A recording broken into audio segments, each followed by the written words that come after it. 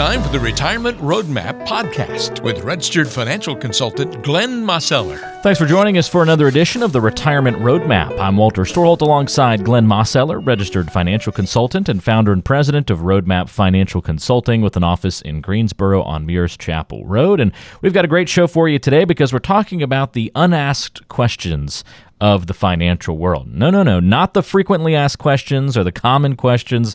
These are the unasked questions in the financial world because a lot of people have questions about their retirement, but most people should be asking other questions that what's kind of scary is they don't even know that they need to be asking these things in the first place. So we're going to uncover a few of those on today's podcast. And Glenn, the first one, which has major implications to your finances, yet for some reason people don't often ask this question, is how much are my tax-deferred savings going to cost me in taxes? I mean, what's it all going to cost at the end when I go to take that money out? And a lot of people overlook that question. You're exactly right, Walter. I mean, we have to take a look and we have to remember, obviously, that these are your 401ks, your IRAs, those monies that have never been taxed before.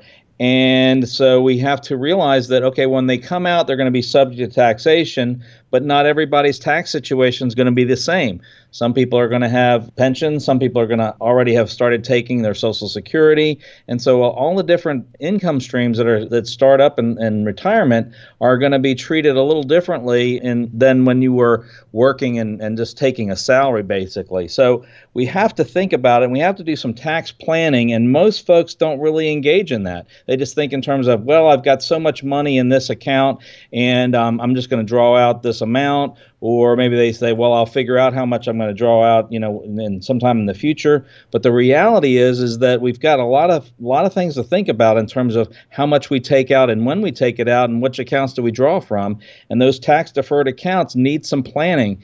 I always like to ask people when we look at their statements and say, well, how much of this is yours? And they kind of look at me kind of funny. And I said, no, really, how much is yours? And they said, well, what do you mean? I said, well, are you going to have to pay taxes on this? And they go, well, yeah. And I said, well, do you know what the tax rate's going to be? And oftentimes it's like, well, I'm not sure. I think I'm going to be in this bracket. And so then we have to start to begin planning and doing some what-if scenarios. And oftentimes we can find ways to save dollars and save money out of those accounts just simply because we're examining it and we're doing some analysis rather than just treating all the monies and all the different accounts the same way. And so we have to think in terms, especially if we think the tax rates are going to go higher in the future. Most people that I talk to think, well, maybe we're going to get a tax cut. We'll have to wait and see exactly what happens, with this next round of negotiations in Washington. But, when we start thinking about maybe 10, 15, 20 years from now, I can't find hardly anybody who thinks that tax rates aren't going to be higher. And so we think in terms of, well, we're going to be withdrawing throughout retirement. And so it's very, very important to know that, hey, we've got to treat these dollars in a particular way, i.e. we've got to start planning about how we're going to take it out, because distribution is certainly way different than accumulation. Great analysis, I think. And yeah, we're in right now, as we record this podcast, near the end of December, we're looking at a situation where the tax situation at this exact moment is up in the air. Who knows what it's going to be like 5, 10, 15, 20 years from now. And so you've got to be thinking about the tax implications of your savings and, whether the, amounts end up being higher or lower that you're going to owe in the future. That's going to dictate kind of what you want to do with your plan. So it's good to have that conversation about your tax-deferred savings now rather than just waiting until it's time to take money out to figure it all out in retirement later on down the line. So it's a great question that a lot more people need to be asking. If we're covering these unasked questions, Glenn, this has to fall into that category each year, and it's mostly because of the way this is phrased. How much can I withdraw from my savings each year? Now, people kind of ask this question just in a different way. Why is it important to ask it from this perspective? Well, Walter, you need to know, if we're going to have an income plan, we need to have an idea about how much we can withdraw. What are our basic needs, right? We need to know what our absolute, cash flows are going to be. That might be a pension, that might be Social Security, it might be one or two different Social Security checks. And we got to know when those are going to be turned on, and then we've got to know what other resources we have. Do we have 401ks or IRAs or regular brokerage accounts or possibly some annuities or savings accounts? And so we have to look at the tax implications like we were just talking about from the various accounts, but we also have to think in terms of, how much real money do we need in terms of our living expenses, and then possibly, extras like, if like you want to take a vacation, or maybe you want to do a little extra something for the grandkids or something like that. We have to think in terms of, well, how much money are we going to spend, or how much can we spend? And then we kind of back into it and see, are there ways for us to save in taxes? Are there ways for us to save in other ways? And then bottom line is okay, what kind of a cash flow do we need to meet our expenses and to meet our desires? And then we begin to take a look at, well, which accounts are we going to draw from, and how much of each of those different accounts are we going to take and when? That sounds quite complicated, and it can be, you can certainly simplify it, but if you simplify it, a lot of times you're not going to like the results, because it gets complicated when we're doing that planning for taxes and knowing which ones to take first and how much to take it from. But you've really got to think in terms of, how many dollars do I need after taxes in order to meet my expenses and meet my desires? Then we start to figure out, well, what are going to be the best strategies that we can follow in terms of, when do we take Social Security? Maybe we take one spouse's Social Security now. Maybe we take another one later. Maybe we turn on a pension at a particular time, or start drawing from this account or that account. We can literally run what-if scenarios in tax software to figure out what's going to be your best situation and the best way for you to do it, because your situation is going to certainly be different than the next person's, and what their needs and desires are, and of course what their assets are too. A lot of people think, Glenn, when it comes to life insurance and retirement, that the two don't really go together. Once you get to that stage in life, why would you still need life insurance? Therefore, people don't ask the question, but it should still be asked. Tell us some reasons why we should still be asking, should we have life insurance when we retire? Well, Walter, that's another really great question that a lot of times goes unasked, because a lot of people think in terms of, well, I don't need it anymore. And the reality is that the answer is, well, it depends. It depends upon what are our goals and what are we trying to accomplish. If we've got monies that we know are going to be taxed later, and maybe we're going to end up leaving maybe an IRA or a 401k to kids and grandkids that we may not use all of it.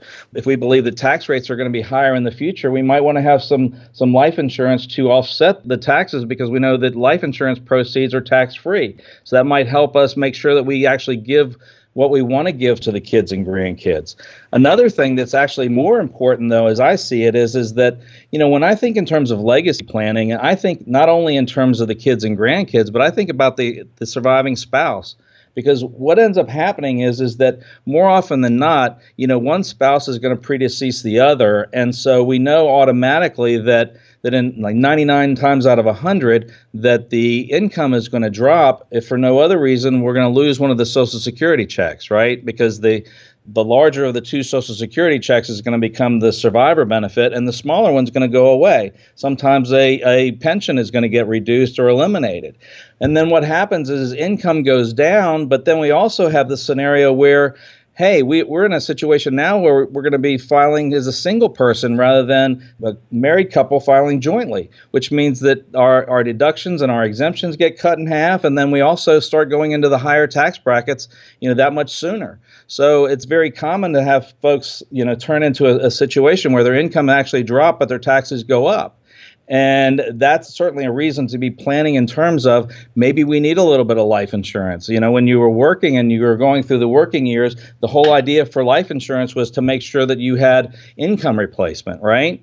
And so we might need the very same thing in retirement. It's just not something that you normally think about. But the reality is that's the way the tax code works, and that's the way it's structured. And we also know that, the income, like I say, 9 times out of 10, it's going to drop. So we've got to make sure that we have our surviving spouse covered. Makes a lot of sense. And I don't think a lot of people have the foresight to see those situations when life insurance might come in handy, even in your retirement years, and the different ways that life insurance can be used. Now, that doesn't mean it's going to be right for everybody, but there may be a situation where it applies to you that life insurance would be great to have in place. It can be a tool that can help solve a problem that you might have going on. So that's one big issue to remember. Another unasked question, Glenn, that's very frequent is, what kind of medical coverage will I need over and above Medicare? A lot of people think that it's just going to be Medicare and that'll take care of all the problems, but that's another question that people really should be asking. Well, that's right, Walter. And most folks realize that they're going to, when they start Medicare, they're probably going to take on a Medigap or a Medicare supplement policy or maybe a Medicare Advantage policy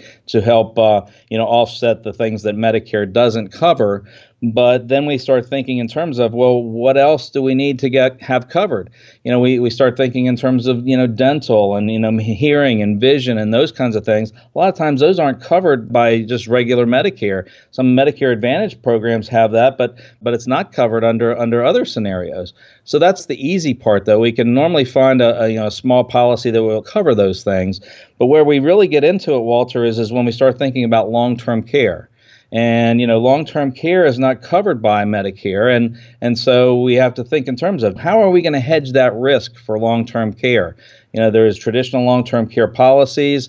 There are annuities and life insurance policies that are kind of hybrids that give us the ability to have extra long-term care benefits if we need them, but then they can actually end up going to survivors if we don't need them, which that's a very popular thing for folks to look at, because an awful lot of people that I talk to have a real, they kind of back up when we start talking about traditional long-term care policies. Because what do we know, Walter? Those things are pretty expensive, aren't they? Yeah, they are expensive. And so that's why people have to pay such attention and be so careful about the decisions that we make in retirement, not only with the money that we're going to be saving and investing, but what we're spending as well. And that includes health care. That's a big piece of the puzzle, and too many people overlook some of the implications there. Well, that's exactly right, Walter. And, the thing is that, if we start looking at, in essence, I like to use the word hedge. We want to think in terms of hedging that long-term care risk.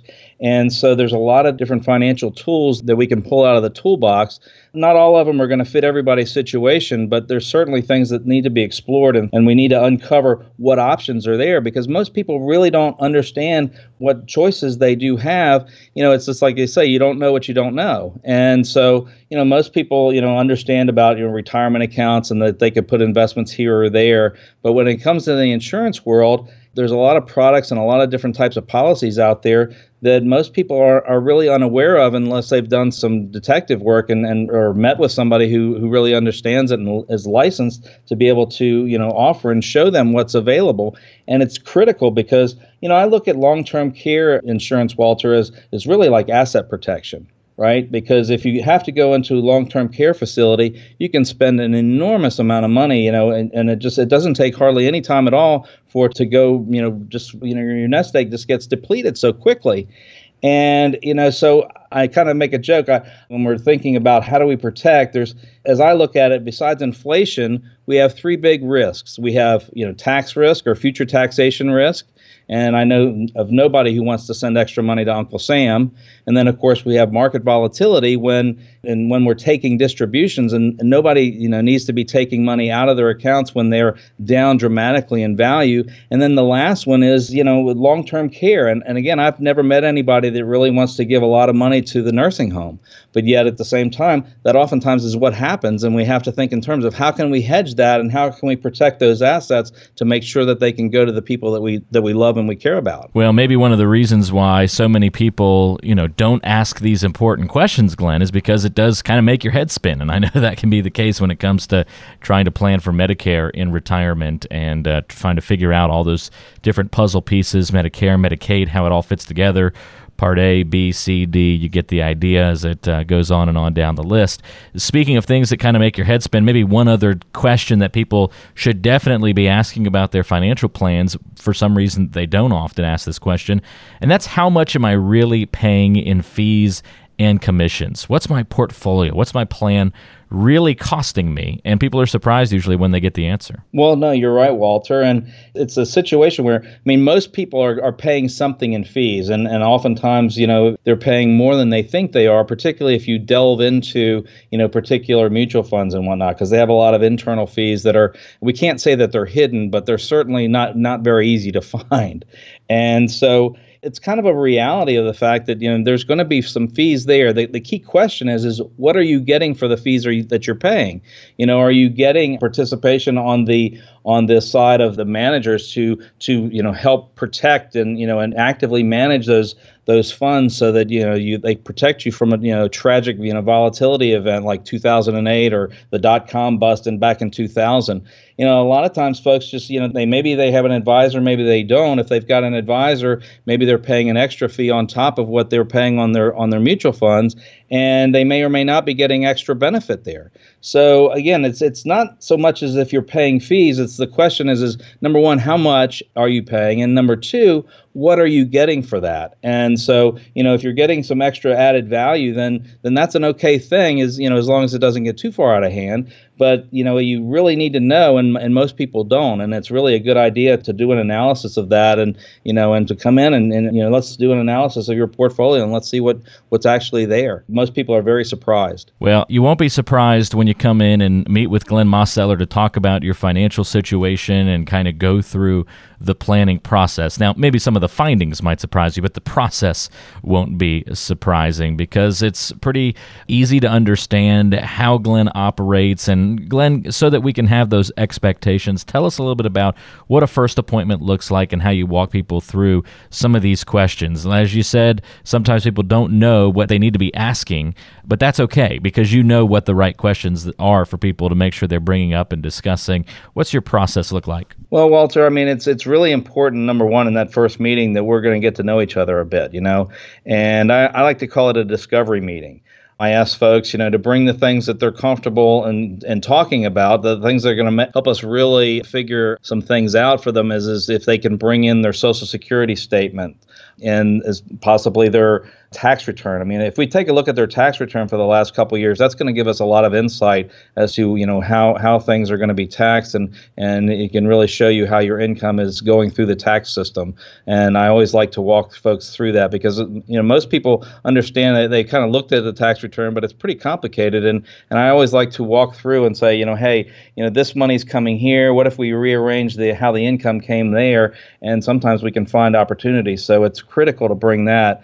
And two, if you can bring in your statements, your most recent statements from your different accounts or from your policies, whether it's a life insurance policy or a long-term care policy, it helps us gain insight as to what you have and what benefits you have in place and what resources you have, and then we start putting that puzzle together. But the puzzle of all of your dollars and cents and all your different accounts has to be taken into account in terms of who you are in the context of you and your retirement and what you want to see happen. I see too many times folks, come in and they've talked to somebody and they say, well, so-and-so tells me I should do this just because I've got this account. And the key question is whether or not that's going to fit their lifestyle or not, and whether or not it's going to fit their risk tolerance or not. And so we want to do discovery not only on the dollars and cents and all the different accounts, but who you are as a person and also as a couple, and then what you want your retirement to be like. And then we work to put all of the pieces of the puzzle together to fit you and what you want to see and how you want to live your retirement years. That's very critical to me. The dollars and cents are important, but who you are is far more important. It's always important to remember these things, and that's why we talk to Glenn Mosseller each and every week here on the Retirement Roadmap. And here's a recap of the ways you can get in touch with Glenn. 336-291-3535 is the number to call. That's 336-291-3535. He's the registered financial consultant and the founder and president of Roadmap Financial Consulting. You can also find Glenn online at greensbororetirement.com. On the website, you'll see a little banner at the bottom of the page that says free consultation. You can click on that and schedule a time to meet right from your smartphone or computer. And when you schedule your time, you can even indicate what kind of meeting you want to have, whether that's a Social Security analysis, a portfolio review, an overall comprehensive look at your planning. Maybe it's income planning that's of particular interest to you. So you can kind of customize the onset of your meeting that way as well. Let Glenn know some of the issues that you're facing and thinking about. Again, that's greensbororetirement.com. Schedule a free consultation there, and you can come into the office in Greensboro on Mears Chapel Road and have a conversation about your plan.